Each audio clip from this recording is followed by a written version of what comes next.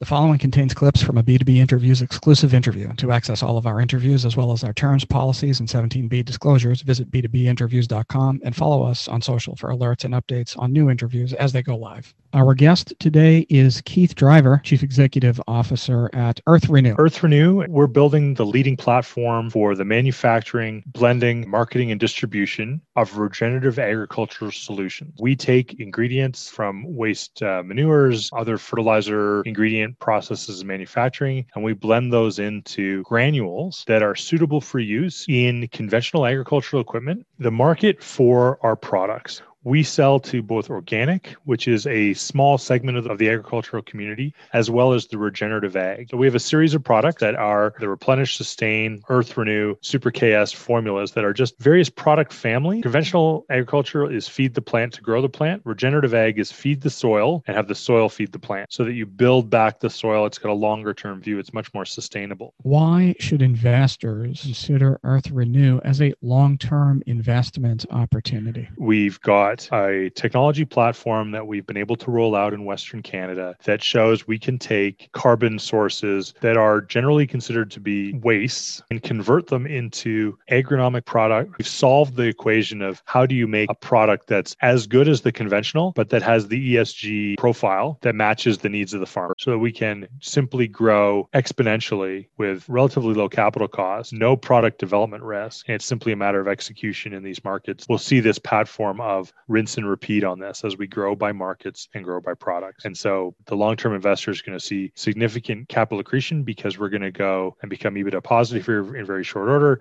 and then repeat that in multiple geographies. To access the full interview, visit b2binterviews.com.